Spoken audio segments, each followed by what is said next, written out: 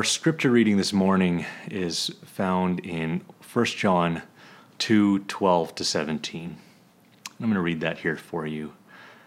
I'm writing to you, dear children, because your sins have been forgiven on account of his name.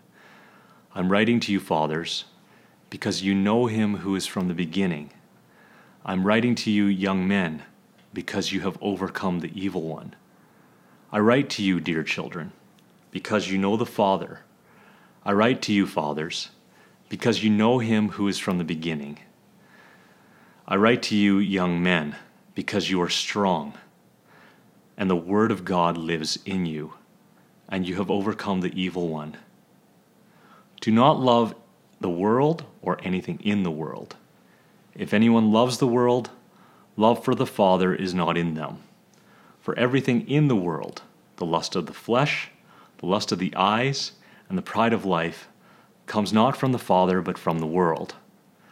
The world and its desires pass away, but whoever does the will of God lives forever.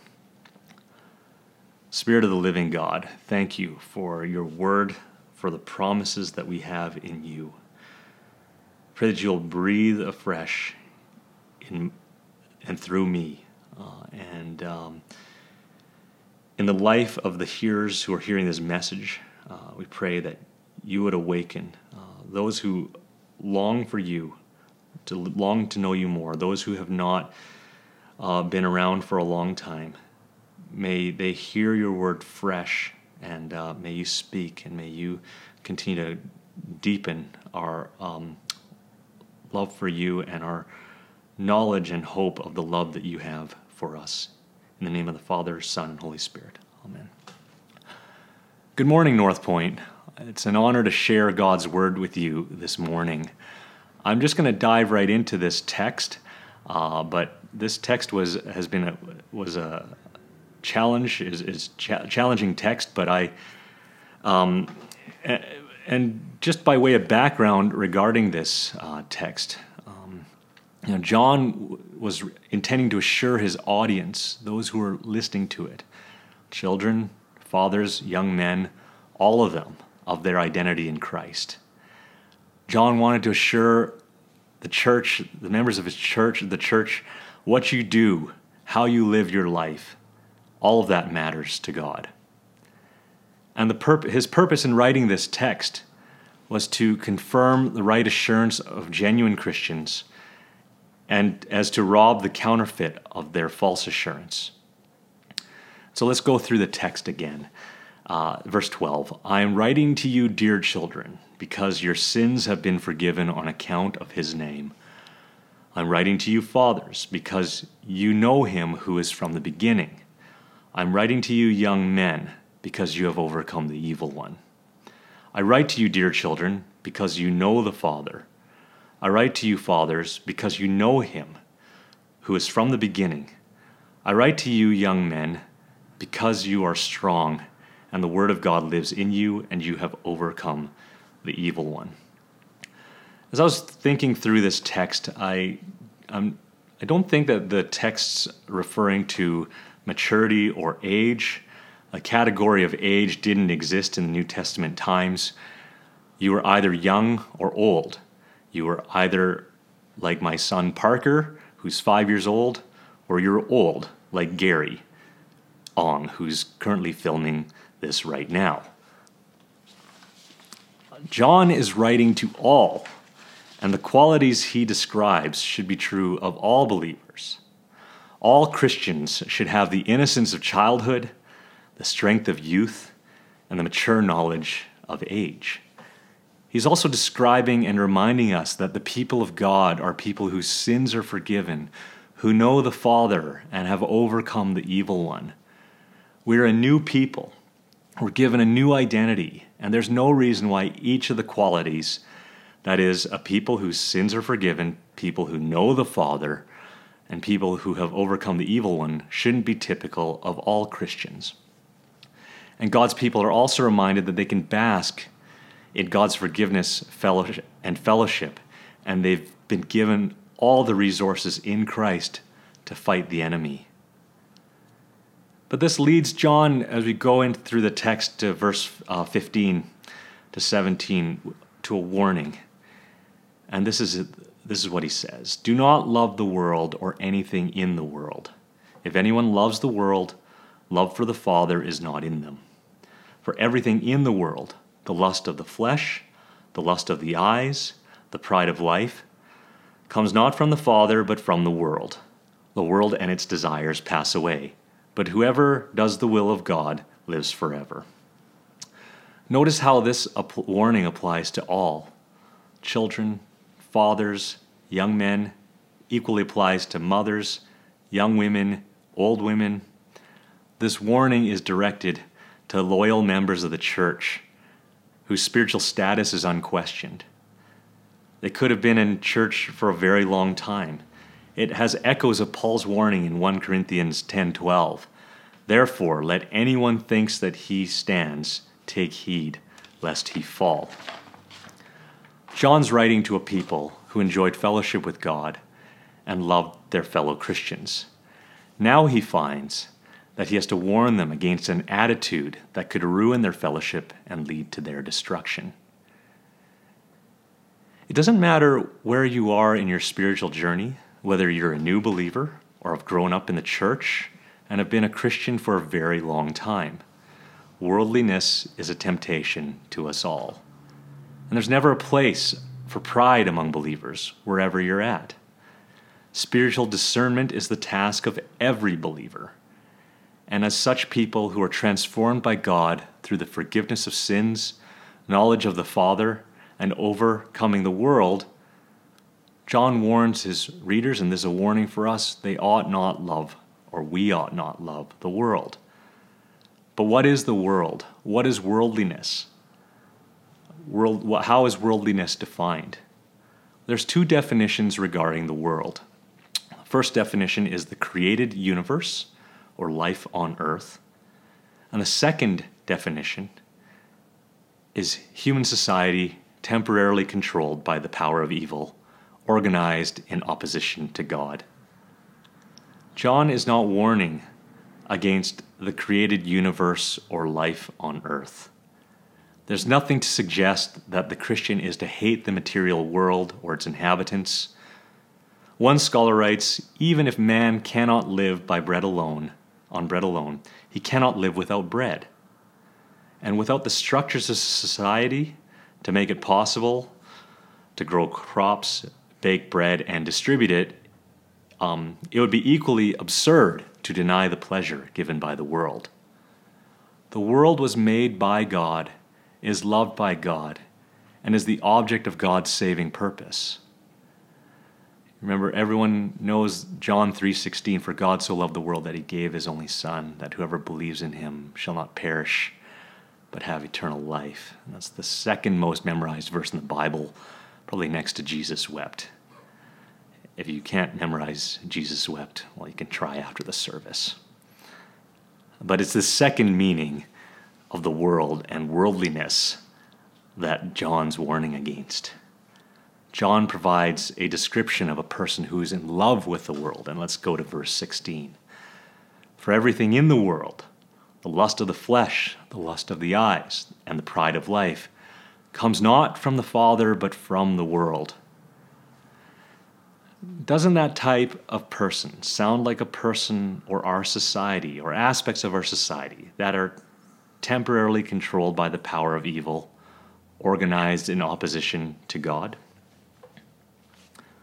One of the most impactful books I have ever read is this one here. It's written by Professor Craig Gay of Regent College. This book was written in 1998. And this book's called The Way of the Modern World, or Why It's Tempting to Live as If God Doesn't Exist. I read this book about 16 years ago, and it changed my life. Up until that time, it was the hardest book I had ever read, but it was worth every effort. And I would highly recommend it. A lot of what I'm going to say here is taken from his book. And though this book is over 22 years old, many of its observations apply today. And the world wants you to think that it's okay to live your life without thinking about God. This is built into the central institutions of our society. When we think of the word worldliness, what comes to mind? Craig observes, if you're a conservative, you've probably tended to think of the world, and hence worldliness, in terms of temptations to personal sin, and particularly sexual immorality. If you're a liberal, you've probably thought of the world, or worldliness, as socio-structural evils, such as racism, or oppressive political economic systems. And worldliness is standing idly by against while these evils happen, or against these evils. Both views are correct. Personal immorality and socio-political injustices are worldly evils that need to be condemned and avoided. However, what if both the conservative and liberal positions, while partially correct, actually miss the heart of the matter?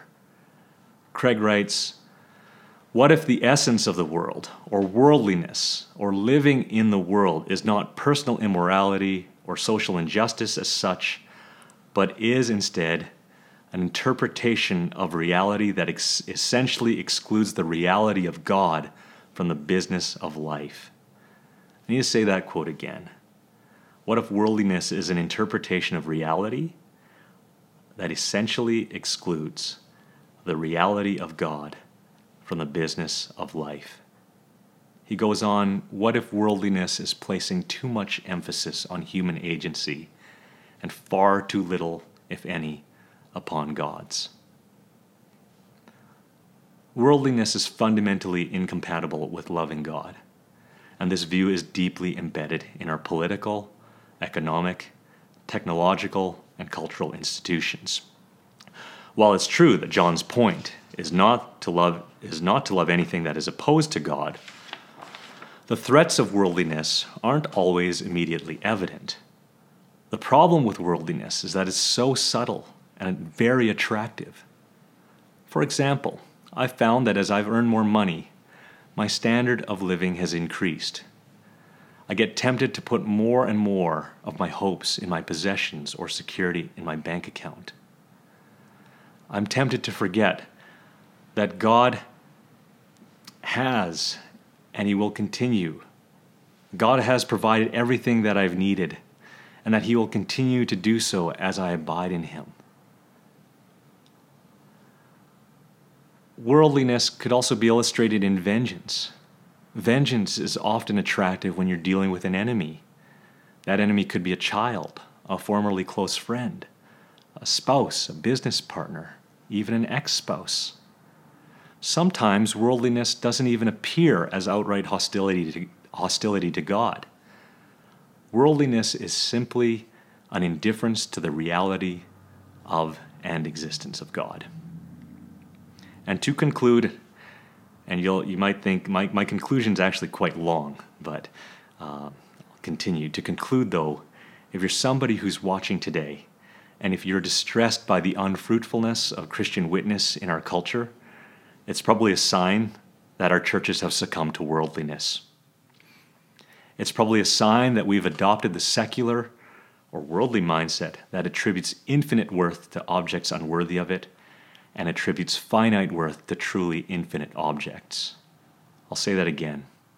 It's probably a sign that we've adopted the secular or worldly mindset that attributes infinite worth to objects unworthy of it, and attributes finite worth to truly infinite objects. In other words, the church has succumbed to majoring on the minors and minoring on the majors. Let's read verse 17. The world and its desires pass away, but whoever does the will of God lives forever. Remember that because God matters, everything matters. When we lose sight of God, we lose sight of ourselves. We are called to be vigilant in discerning and resisting the temptations for us to be indifferent about God. We can't afford to be indifferent to God. For the believer, following Christ is not merely a calling to be chosen at a whim. Following Christ and knowing Christ and loving Christ is a command. God wants us to know and experience the abundant and eternal life we have in Him. There's a hopelessness, a hollowness, an emptiness in worldliness, And we exist as a church family as visible reminders to the world and to one another of the hope and meaning we have in Christ that will never fade away. One Christian political science professor, Glenn Tinder, I believe he's 97 now, made this observation about the world. And I love this. With all of our self-confidence, we do not have great hope. What we have instead is assurance, a different thing. Assurance is the feeling that all is under our control, or at least that it can be. All problems, consequently, are solvable. Hope, on the other hand, is the feeling that all will turn out well, although not necessarily due to human foresight and action. This is clear in what the world is going through today, with COVID, with the racial injustices, with the rioting that's happening in the United States, with the political scandals that are affecting our Prime Minister. And whilst true that there is no future in worldliness, our future is secure in Christ, the one who loved us from our first breath and will love us to the last, the one who gave himself up for us, for our sins and our salvation. And have you experienced hurt, disappointment, sadness, or sense of betrayal? For some of us, the wounds are still very raw and fresh.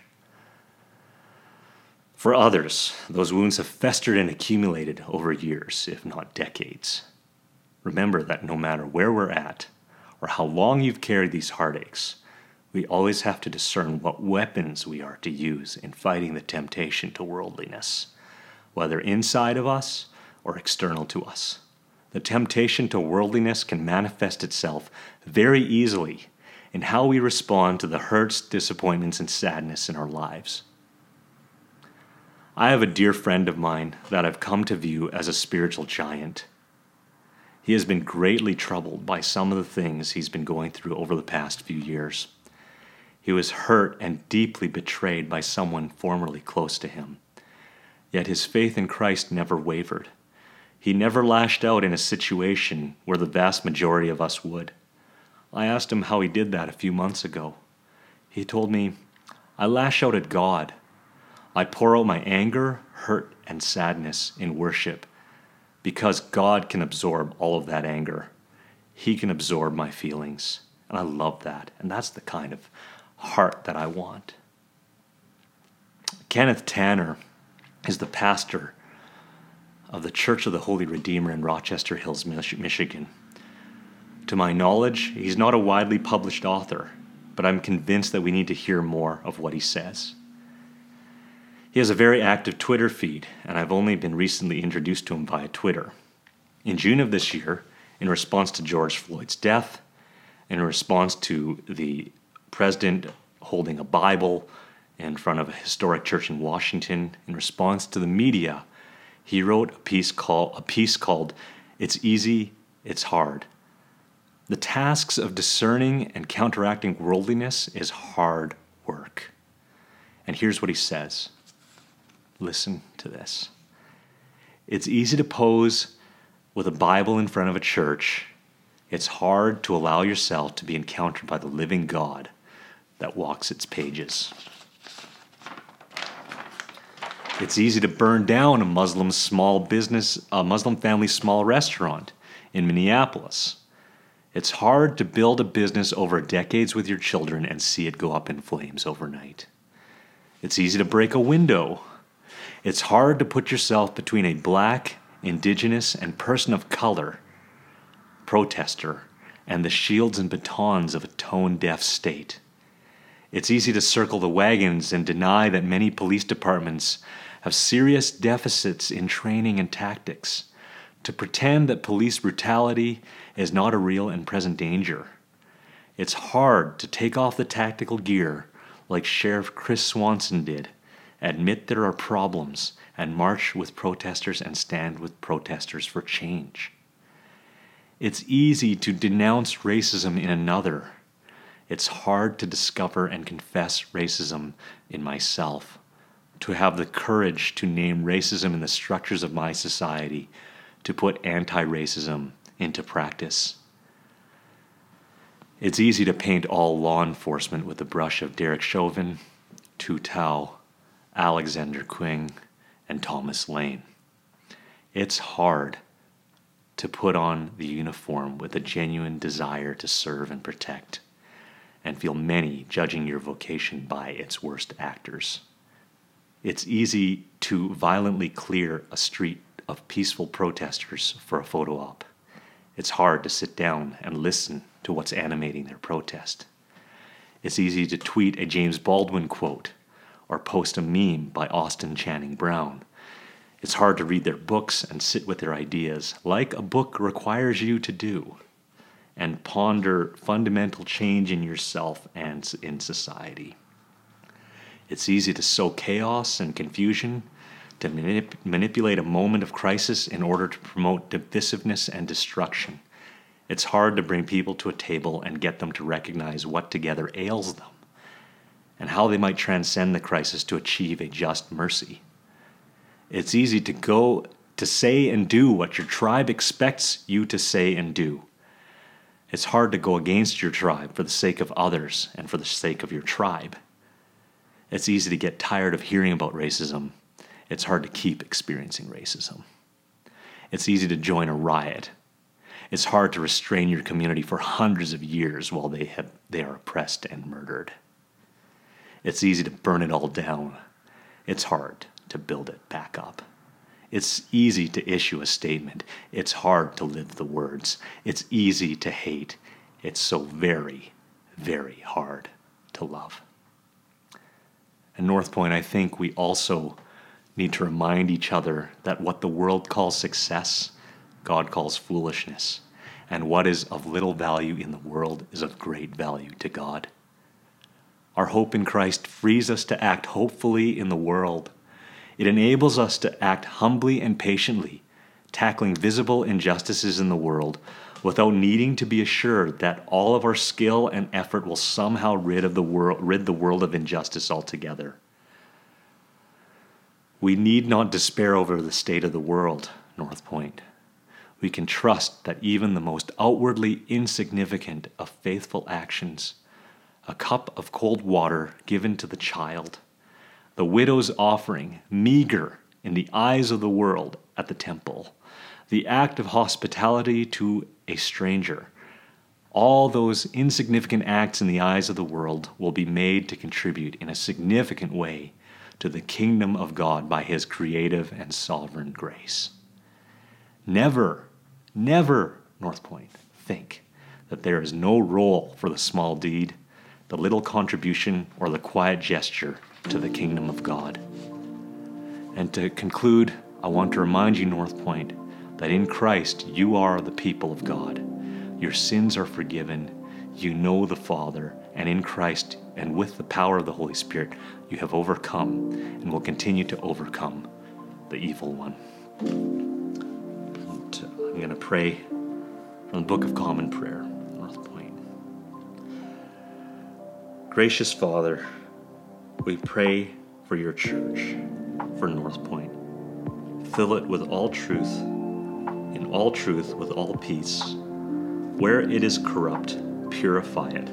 Where it is in error, direct it. Where in anything it is amiss, reform it. Where it is right, strengthen it. Where it is in want, provide for it. Where it is divided, reunite it. For the sake of Jesus Christ, your Son, our Savior.